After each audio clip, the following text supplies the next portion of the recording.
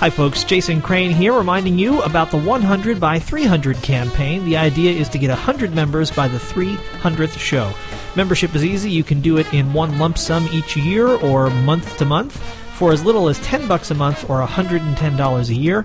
If you choose one of the higher levels, particularly the $500 a year or $50 a month level, you'll be mentioned on every single show. You'll be an official sponsor of the Jazz Session. The 100 by 300 campaign, visit thejazzsession.com/join to become a member today. Once again, that's thejazzsession.com/join.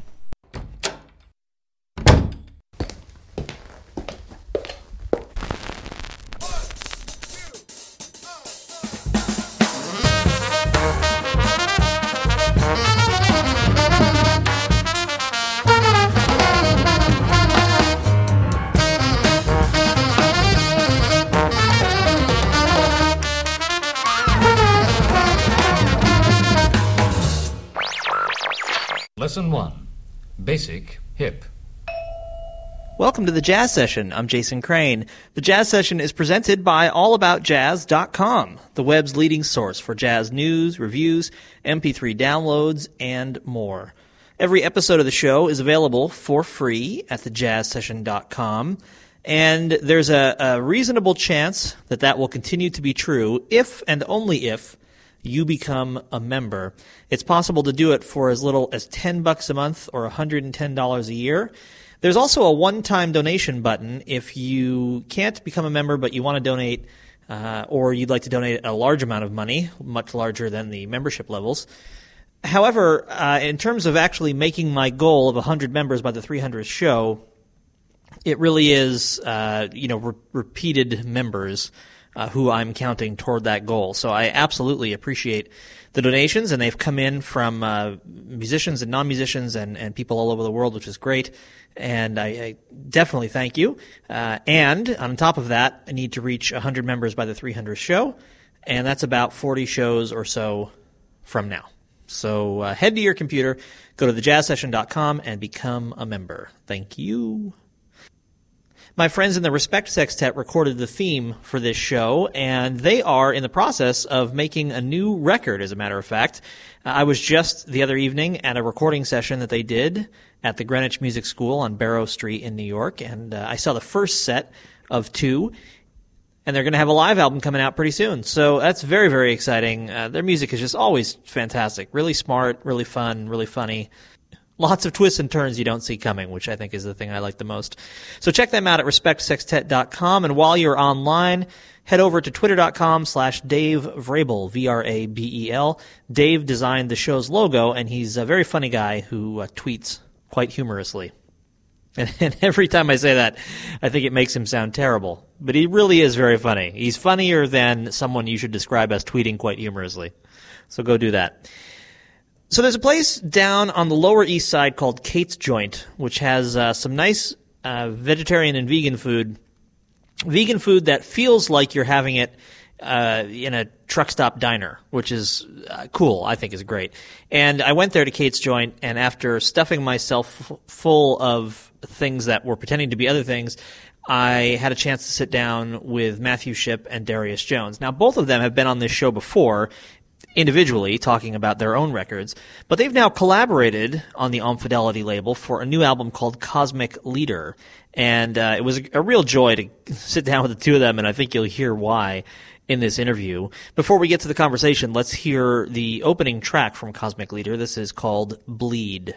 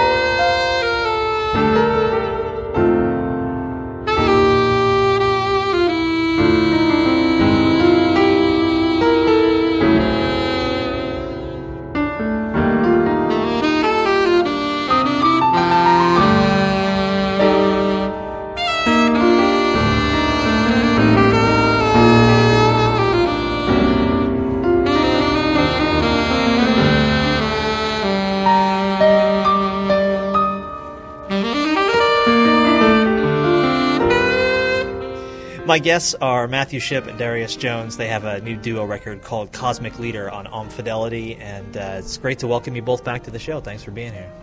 Thank you. Yeah, great to be here. We're doing the one mic technique here in Kate's joint on the Lower East Side. So can I ask you first, and maybe, Matt, we can start with you, just talk about how you guys got together, how this record came to exist. Well, I live in New York, and Darius lives in New York. And there's a thing called the Vision Festival. Sure. And I happened to be in the audience one night at about 3 or 4 years ago, I guess. And I had heard about Darius. And, people have been talking about him, that there was a new alto player in town. But I had never heard him, and I heard him this night. I don't remember the band he was playing with right now. But I was sitting with Hamid Drake, and we kept looking at each other like, God, who is this cat? And, I knew who it was, but... and I went backstage after the gig and talked to him, and I was surprised that he knew my work. And, we had a nice talk, and we just decided that, someday we should play together. And it took quite a few years for it to come together, mainly because we both are very busy and have our separate lives. But it, just keeping the idea out in front that we wanted to eventually do something and eventually happen. Why would you, if you don't mind my asking, be surprised at this stage of the game that someone who plays adventurous improvised music would be familiar with your playing? Well, I guess that's false modesty. Okay, good. That's what I was getting at. Thank you. I just wanted to uncover that. Thank you very much.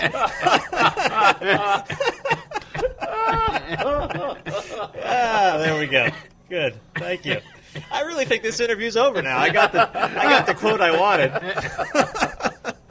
Wow, 3 minutes. That's a new record. I don't think I've ever gotten to it that fast before. So maybe, Darius, let me ask you, did you have a vision for what this album, well, that's a terrible pun, for what working with Matthew might be like, where it might fit into what you were doing, the voice you were creating for yourself? I mean, a vision, it's funny because I thinking about that moment when Matthew came backstage, he was very excited. And it was kind of like a surreal moment for me because Matthew it was like he asked me because he's like, you don't have any ornette in your playing at all. Like he was like, it's like you don't like it's like just he was like really ecstatic and with like just sheer just like excitement. And Matt was like one of my heroes, and he was like, who do you listen to? And asked me all these questions, and I think I said to you, I was like, you. Yeah, I was like, because he was like actually one of my heroes. Like he was one of those guys that before I came to New York City, I was like listening to his music and studying it. And and then after coming to New York and seeing him play live, and, I was still kind of captivated like by him and just like what he did. And and so when he was like, when someone asked us, because we were just hanging out, someone asked us, like, hey, you guys should play together. And Matthew said, we're going to, as a duo. I was like, I had no idea what to do because he's done quite a few duos. That's the one thing about Matthew Shipp, I have to say, is like he's not fell into this sort of like jazz pigeonhole of ensembles. Like he's done not just one duo record, but like a lot of duo records and records without drums, like, records with just like bass and one horn and himself, and with a bunch of very serious people. And amazing improvisers. And so I just wanted, really what I wanted to do was create our universe, like what it would sound like if me and Matthew Shipp were playing together, what that would be. That's all that I was going into it with. I didn't think about it in any other context but that. And I did want it to be beautiful because I felt that, like, there's this, like, thinking that, avant-garde musicians can't be beautiful. And when the first record I ever heard of Matthew's was New Orbits, yeah. And that's the most beautiful record. That's one of the most beautiful jazz records, period. I think it's gorgeous. I think that whole, like, from beginning to end is gorgeous. And so I was like, man, I play really gorgeous too. So, It's perfect. Yeah, so me and Matthew together. It's great. Please. As Darius was saying, I was talking about, wow, you have no Ornette Coleman in your playing. What I actually was meant to say that night was that what I heard in his phrasing was something that was alive. And he was playing like these kind of very snake-like lines. And I kept asking him where he got that concept from. Because I heard a very little Jimmy Lyons, and I heard some Cannonball, a little Charlie Parker, and just something else that's an X factor that I couldn't put my hands on. But I was shocked, actually, that there was a aliveness to his phrasing and playing that was very organic, and you just don't hear that often. That's what kind of took me by surprise, because people either, and I love Ornette and I love Anthony Braxton, but I tend, when people play in this idiom on his instrument, they tend to either be over intellectual and maybe come out of a Braxton model, or they tend to play like Ornette. I mean, okay. So, and there's not many other things between, but what I heard with Darius that night was somebody who has a jazz soul per se, and not that he's trying to be Johnny Hodges or anything like that, but just that when I say that, there's an organic quality to it that's mysterious. And at the same time, he's an extremely thoughtful musician, and then there's a balance between those two. And when you have the organic quality there, which a lot of people that might come out of the Braxton thing might not have. And that's not meant as a slight to Braxton at all. I mean, he has his thing that he's developed, and it's extremely strong. But like I felt the organic thing coming out of Darius, when you have that, there's an infinite amount of space for growth, because then it's like a plant in soil, and the tree can just grow to beautiful proportions. And if you're lacking that, then you might be able to develop something, but it flatlines at a certain point. So I was just shocked that I heard somebody whose phrasing seemed that you could hear the potential for it to go to infinity in many different ways. And if you actually listen to his playing on this album, you can feel that there's many aspects of the language that he can kind of dip into and do in his way, and he's not copying like what this person and this person, but it's like just very organic. So that's I was shocked, because you very seldom hear that these days. I mean, that's an old jazz type of thing that's kind of dying.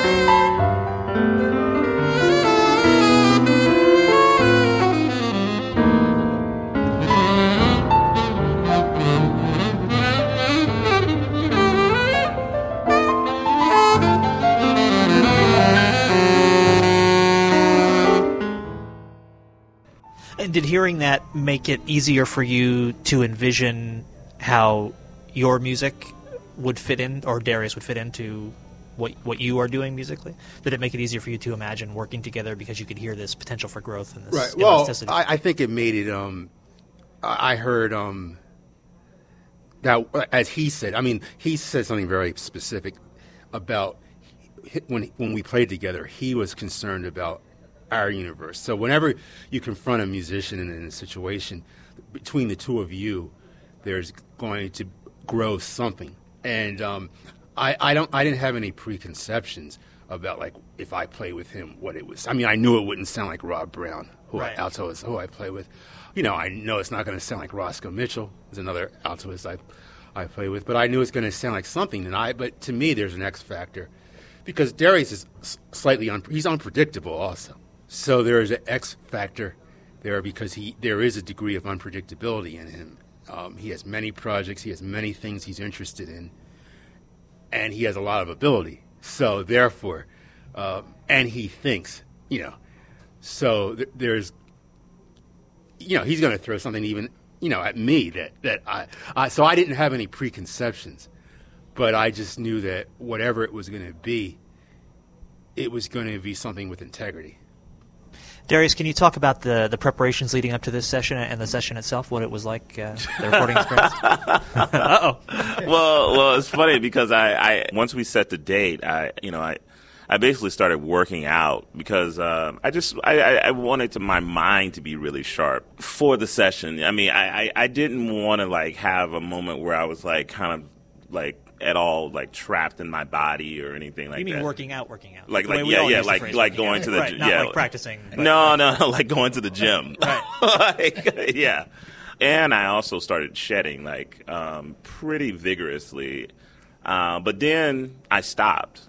I came to a certain moment, and I mean, like, when I'm saying I'm shedding a lot, I'm talking, like, a lot. Like, it's not like, you know, I'm shedding a little bit. It's like I was shedding a lot. And then I was like, okay, I'm going to stop shedding, and then I'm going to allow myself to just, like, ease into the session, like, you know, because I know that Matthew's into boxing.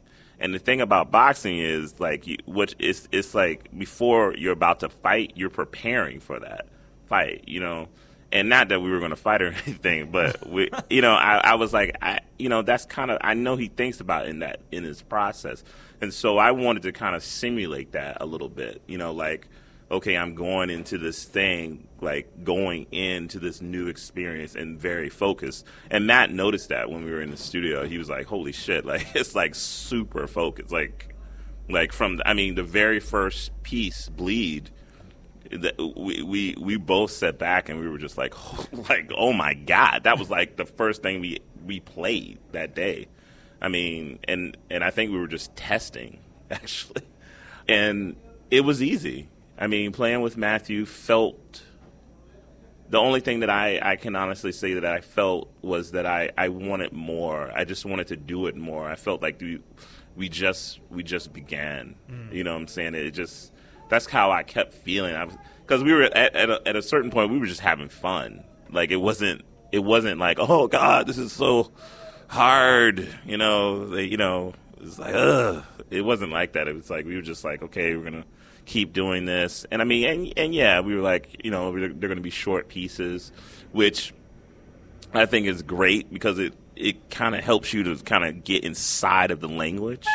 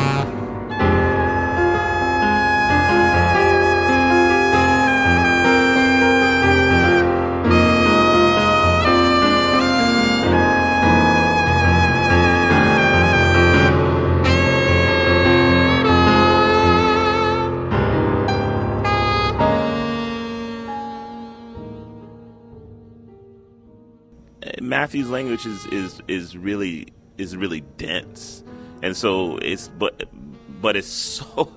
I find it. I mean, I don't think it's like, the layperson is going to sit up and listen to Matthew Shipp, but if you keep listening, you're going to listen to Matthew Shipp, even if you don't know anything about music. Will you talk about what you mean when you say language in that context? I mean, I've asked Matthew about this. Like, at one point, I asked him about. I was like, man, you put these like fourths and fifths, like it's like almost this Gregorian chant kind of thing. This sort of like medieval kind of sound, but he also, it's like, but then Matthew his language is everywhere. It's like there's the Mary McPartland piano jazz show. I remember checking him out on that, and I emailed him afterwards, and I was like, Matthew, like, holy crap, he sounded like a ninja. It's like it was just like. It was like literally like a master. I mean, like I do consider Matthew Shipp a master musician.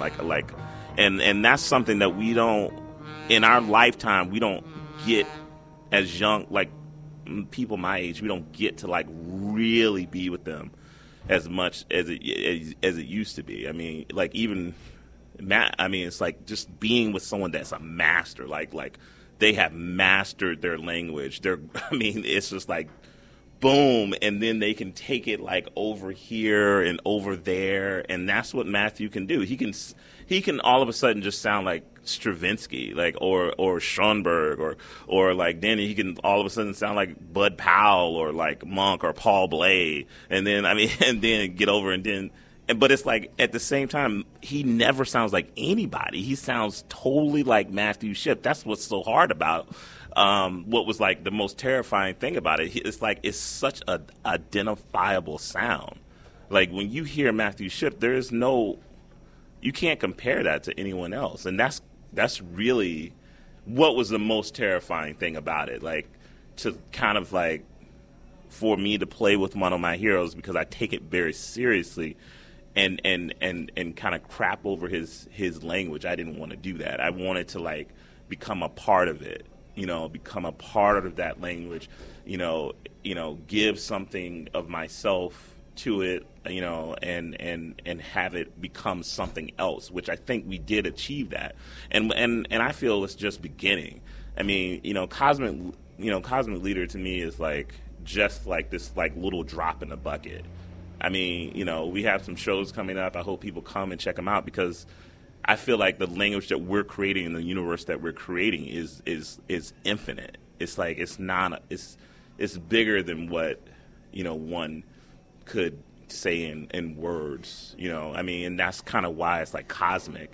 And Matthew is bigger than that. He I don't even think he's done. That's what's scary about it. It's like even when we were playing, he was just like assimilating ideas that I was having, and he was like just getting deeper into the ideas. It was kind of scary, actually. It was like he was just like, oh, and just eating it up. I mean, it's like taking that language and flipping it and moving it around. And I was actually getting like, kind of my doctoral degree playing with him a little bit,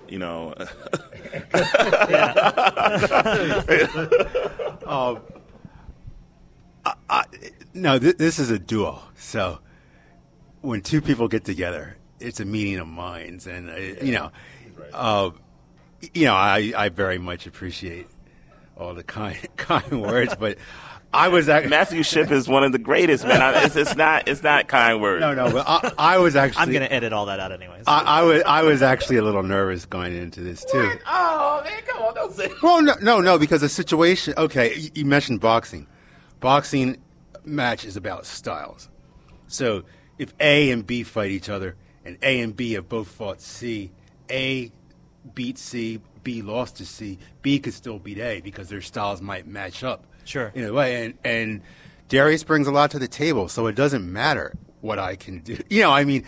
We're there to make this work, and it's just the meeting of two musicians, period, when the music starts. So, the fact that I do have a certain language. I mean, that's meaningless when we play. It's about making it work, and we both have a 50% responsibility to make that happen, and we both took our responsibilities serious. I have to say that, yeah. I mean, and I notice that whenever Matthew improvises with anybody, I hear that. Like he doesn't do this sort of like, I am Matthew Shipp, I'm not going to listen to you. You know, he doesn't do that at all. He's like, he's just music. We just created music, and we created our world. I mean, that's it. It's kind of, you know, as far as preparing and stuff like that, it was, I mean, I pretty much just thought about boxing and like going into it and just like creating, you know, something really beautiful.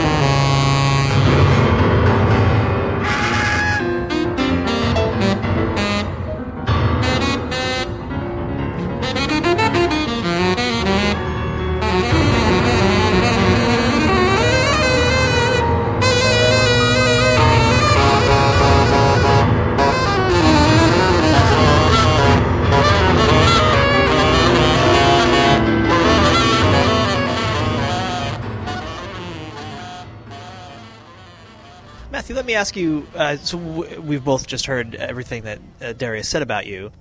Do you yourself feel like you have, when you examine your own playing, and knowing that we've already gotten past the false modesty piece, when you yourself examine your own playing, do you feel like, yes, I have a language, I've achieved some place where there is something that is Matthew Shipp, musically speaking? Oh, beyond a doubt. I mean, I'm not, I'm not going to be modest about that. I feel that I have completely my own, language, and a complete universe, a cosmos. So I have absolutely no problem saying that.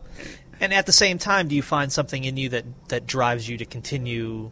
I mean, I know the answer to this question is yes. I guess, what is it that drives you to continue moving forward, and that helps you to stop yourself from just saying, well, here I am? Well, I guess what drives me is I don't want to. I mean, I hate to bring this up again, but I don't want to be like somebody like Herbie Hancock who, does something in one period of his life and then keeps going on making money, just kind of going through the motions. So I want to keep actually doing something that has validity and has real power behind it, not just like getting a name and then just making money off your name by endlessly repeating yourself. But how do you know if what you're doing has validity? How do you judge yourself? Well, everything has validity. I mean, I mean in the way that you mean it. Right. Okay. Well, I don't. No, that's So all I know is that I'm giving it my full 100% psychic energy and trying to be honest with myself. Now, I could have all kinds of mental things going on that I'm not aware of, and there could be layers of all kinds of messed up things around what I'm doing. But all I know is my own intentionality. That's all I know. Sure. Darius mentioned that when you were playing together, he would hear you assimilating some of his ideas and and restating them through your own language. Is that? I'm always curious. Is that the kind of thing? Like, can you in some way intellectually understand that that's happening while it's happening, or is it happening too fast or on some other level that? I don't know how to answer that because, it's really interesting when you get caught up in playing. You get caught up Right. in the moment. But there always is a witness. And there's a part of you that's a witness to everything, an unmovable center somewhere. I mean, I don't mean to start sounding like a Hindu, but, you know, Brahman or Atman, I mean, there's always an unmovable witness. So even if things are just happening, there is a part of you that's kind of seeing it. But I don't know if it's self-conscious or if it's just, I don't know. I mean, if something happens, I'm like, oh, wow, this just, but I still don't know how to exactly divide all that. When are you, oh, wow? You're, oh, wow, while it's happening? That, oh, wow can happen while it's actually going on? And you know something's happening, and you're like, I mean, I guess I could throw that back at you by asking, like, I mean, like if you're in the middle of a sexual act and you're about to have an intense orgasm, I mean, like, when's the part of you that says, like, oh wow, this is, I mean, right. You're something, but actually that happens to me all the time. The ladies do it actually. They're like, oh wow, and I'm like. And I played with Matt Shipp. So, I don't exactly know how to answer that question. Well, okay. There's a whole other avenue we could now explore. But. Actually, I want to address something that Matthew was saying about, in verses, to talk about this thing about being, like what he was saying about being Herbie Hancock and a person just like having this one sound and just like going through their career. I think the important thing to really grasp here is that Matthew Shipp is an artist. There's a difference between an artist and a musician, and everybody knows that. Everybody understands that, even if they don't want to talk about it. You know what I'm saying? There's a difference. Tell me what the difference is. And, I mean, well, most of the time, unfortunately, this is unfortunately the case, artists are they're not getting paid as much because they're willing to take the risk that most musicians aren't willing to take. They're just not willing to go in places that an artist will go. They're not willing to say the things, and they're not willing to go through the process that an artist is willing to go through. When a musician is just a musician, they want to codify something, and hopefully it works.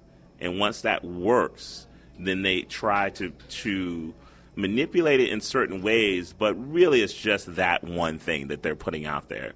I mean, we see this all the time in pop music, but unfortunately it exists in jazz music as well. And a lot of people kind of are like, oh, why aren't there why aren't we seeing, the level of innovation and all this stuff that we once saw before in the music? Well, the music was smaller then, and now the music's bigger. But that innovation still exists. I mean, Matthew Shipp has his own universe, own language. I mean, even the way he's conducted his career by itself is like, I mean, that alone is innovative. I mean, you have to look at the whole total package and see that this person is an artist. And when he's dead, they'll probably be like, oh yeah, he was a genius. He was like, oh, that guy. Yeah, man, wow. I should have checked him out more. You know what I'm saying? Oh, and maybe that's just the human condition. Maybe we're not ready to digest all that information. Do you think is that artist musician split that you're defining now, is it as simple as something we can reduce to a pragmatic decision at some point in someone's life? They say, I would rather be sure I'm going to sleep indoors and have food, or is it that the artist is driven by something the musician isn't driven by, or is it some combination of those factors? I definitely would. I mean, the artist is driven by something that is definitely inside and what I would say otherworldly. It's I think most musicians are living on planet Earth, and they want to survive. You know what I'm saying? I mean, and nothing against that, man. Like, I want to survive, too. I want money. Like, you know what I'm saying? I don't want to be poor. I want all that, too. And I feel that it's possible. I don't feel like it's like this. But as we have seen, historically speaking, it is very difficult to make that a reality. And so I think a musician is thinking about, okay, yes, I need to feed my family. I need to do this. I need to do these things over here so that I can live a certain kind of lifestyle. I think it gets into that kind of thing. I want to live a certain lifestyle. And, if we look outside of the musician world and look at just people in general and look at society, that's what you see. Like a person who gets out of college or doesn't go to college but works a 9-to-5 job, which, come on. I mean, that's like the most horrendous existence. We weren't meant to do that as human beings. That's not even like natural. But they're willing to do that, willing to get into marriages that are like comforting but not really full of passion. They're willing to burp out children and just because they need company. They're not really willing to live. And I think an artist is always looking to live to the fullest. They want to burn out. I mean, I think about a lot of them do. They die. I mean, well, Matthew, let me ask you. It's one thing to maintain your integrity as an artist, to not go commercial if people are trying to buy what you're selling and you say no. Right. It's another thing to maintain that non-commerciality if, in fact, no one would buy it if you tried to sell out. Right. So, I mean, do you feel like, and I would agree with Darius' assessment that you have lived an artistic life and a life as an artist. And, I mean, just watching your career over the last 25 years or however long I've known you existed. But have there been points in your life where you had that choice to make, where it was easy to take some path and it would have led to whatever the jazz version of riches are? Right. Well, first now? of all, I have no problems with people being commercial or anything. I mean, sure. There's whatever you do, there's an art to that, and you could take it somewhere. Lady Gaga. Yeah, or whatever. But I would say no. No, I've been pretty focused in my particular persona since I moved to New York. When I was a teenager, I had a chance to join a couple. I was actually asked to join this one disco band that was pretty famous, and I turned it down because I wanted to ruin my life the way I had. but anyway, there's nothing cool about poverty. Let's just get that straight. There's just nothing cool about it. You're at the mercy of every force. You can't afford health care for your family, whatever.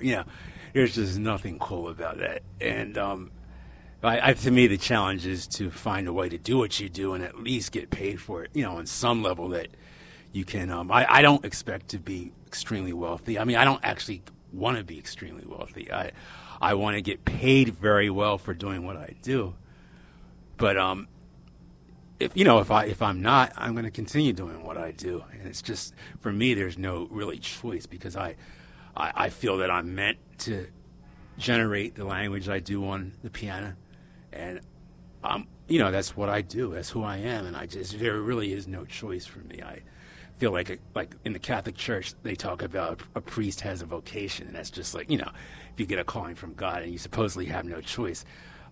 With taking the religious language away from it, that's how I feel about what I do, that it's who I am and what I'm meant to do on this planet. So if I would not do it, I would, in the words of William Parker, he talks about a musician, that any musician who's centered in what they're doing, even if nobody's listening to them, when they do it, they're balancing the earth on some level, or they're involved with the cosmic balance. And if they would go away from that the actual balance of the cosmos would be affected in a bad way, even if nobody's listening to them. That's William Parker talks. I did a lecture with him once, and he said that, and I'll never forget that.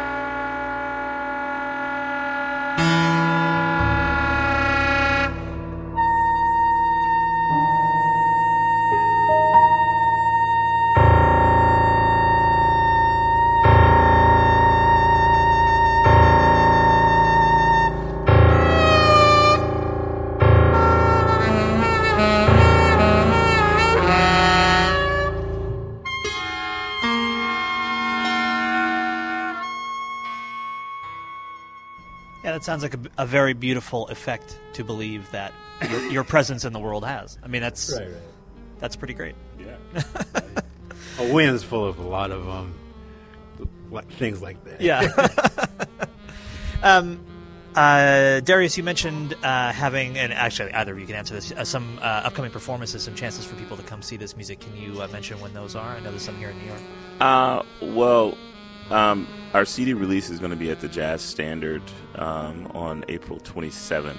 There's going to be 2 sets.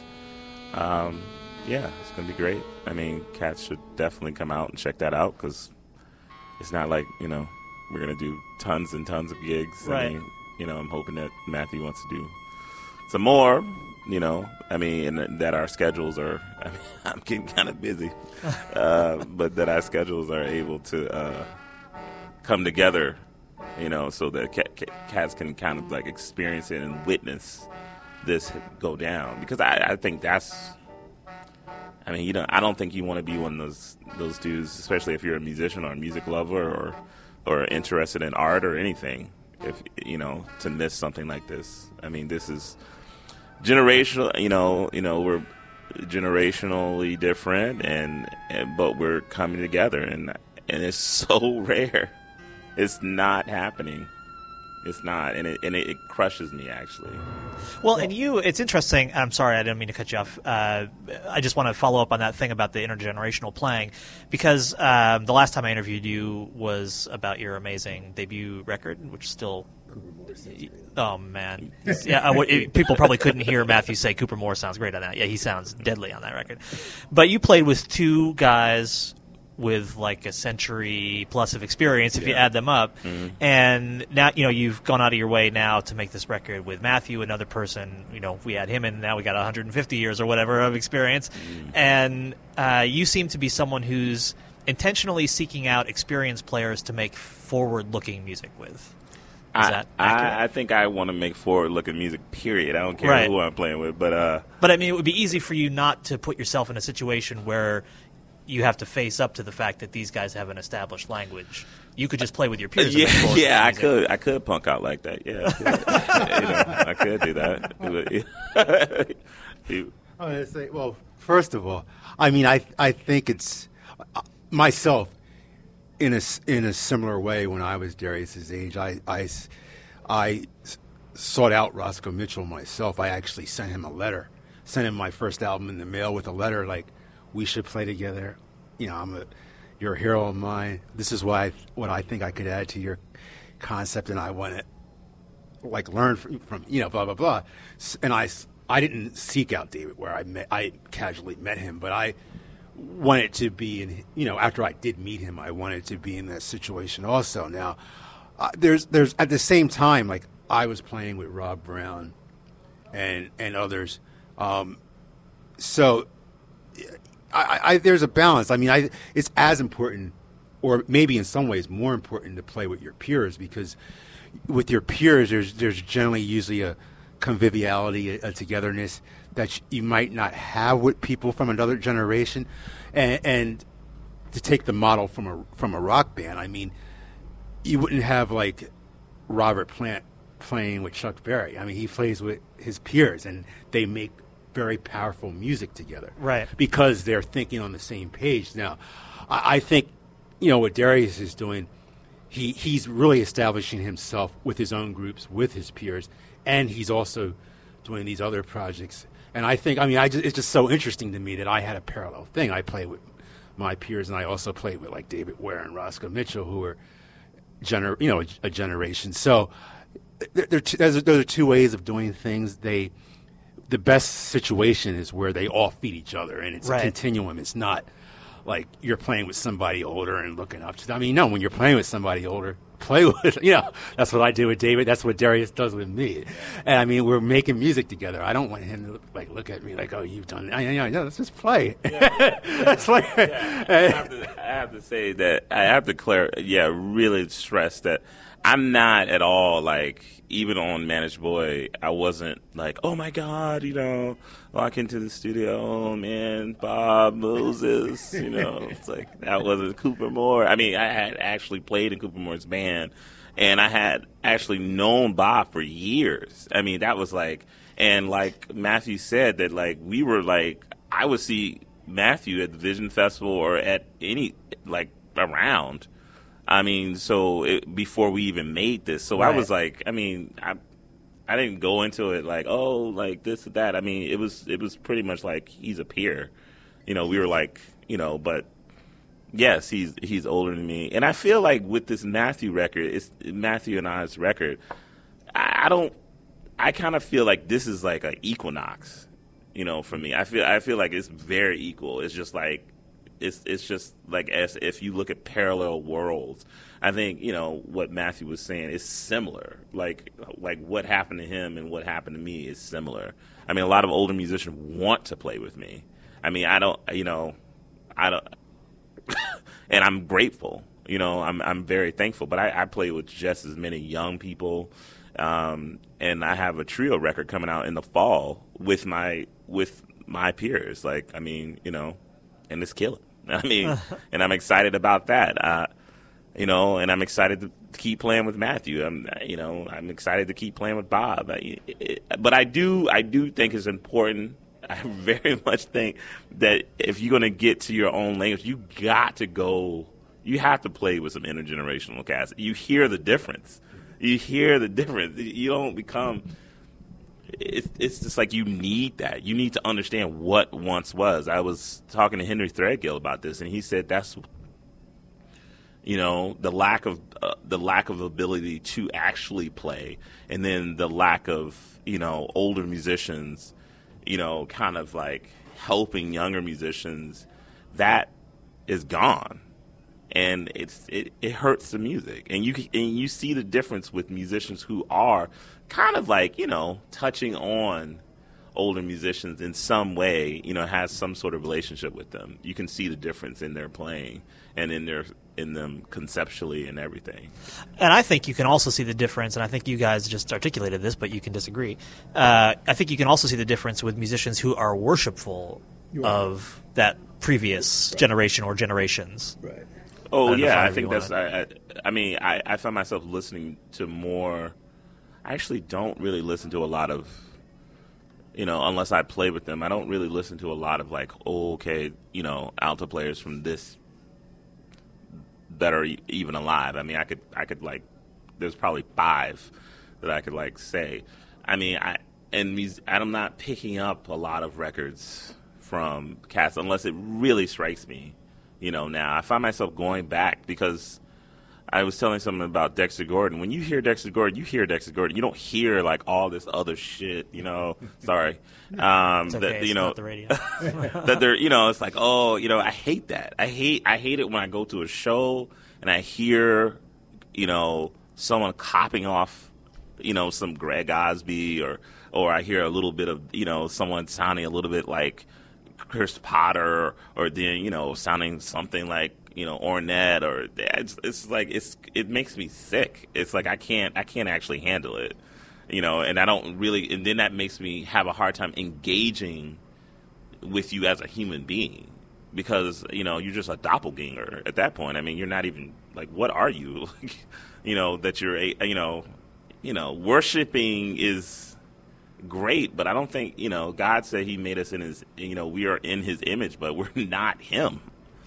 You know, so to try to become something, like to make yourself something that you're not is kind of creepy and I think dangerous.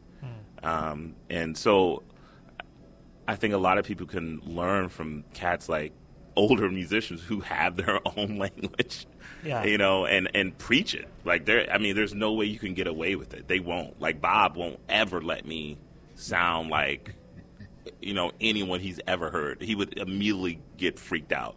And the same, and I think the same thing with Matthew. If I sounded like, I don't think Matthew would have been interested. And the same thing with Cooper Moore. Right. And many other. I mean. Yeah. I think when I mentioned like the first time, I was just going to say, the X factor was more. I mean, you know, of course I heard musicianship, like I talked about. I heard an organicness that I associate with jazz per se, but the thing that made me go backstage and talk to him was that X factor. and that's everything, and that can't be faked. It can't be learn in school. That cannot be learned. It just it has to be there, and the X factor is everything, actually. And Dexter Gordon is a very good person to bring up. Actually Lester Young is too. Yeah. Lester Young, to this day, I don't know where that came from. It's just there's just absolutely no logical explanation for like a phenomenon like a Lester Young, what it is or where it came from. You could get somebody like Winton, talking about studying jazz and doing this, but like all that garbage rhetoric cannot explain the phenomena of a Lester Young. He came and he left. It's that simple. Obviously he put some work in, but there's absolutely, positively no qualifying what the phenomena is, and which is the problem with a lot of jazz pedagogy and rhetoric, like they would have at the Lincoln Center, trying to explain what jazz is or how to go about learning it. But anyway, the X factor is what's paramount. My guests are Darius Jones and Matthew Shipp. They've got a new record on Fidelity called Cosmic Leader, and such a pleasure to talk to you both. I really had a great time doing it. Thanks very much. Thanks. Thank you both. Thank you, Jazz World. Out there. I hope you're listening. Me too.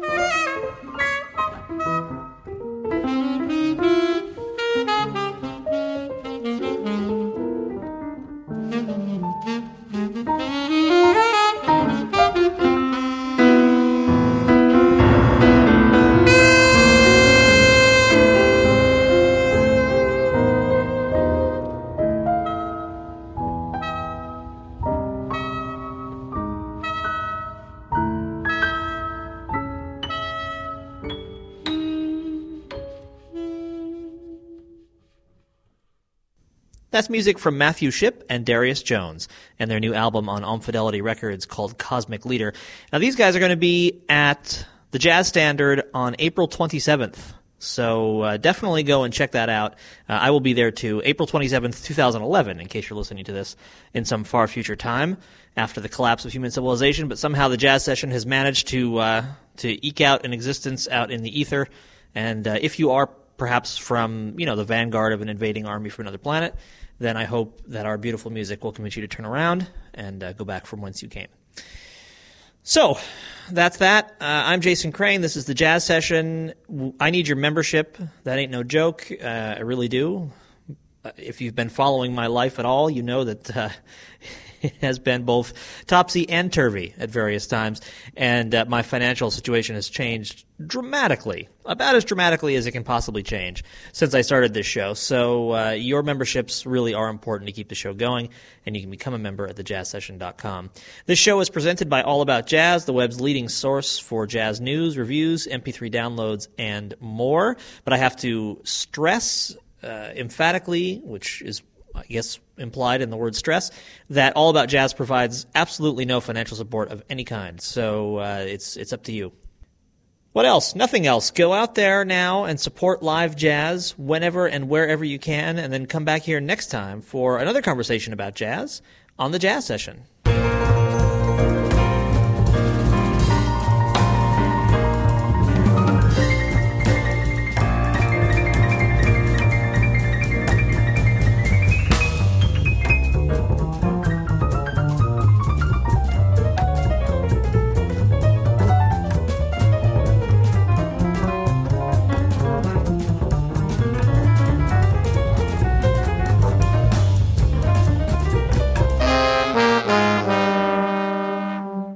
Thank you for listening. Bye.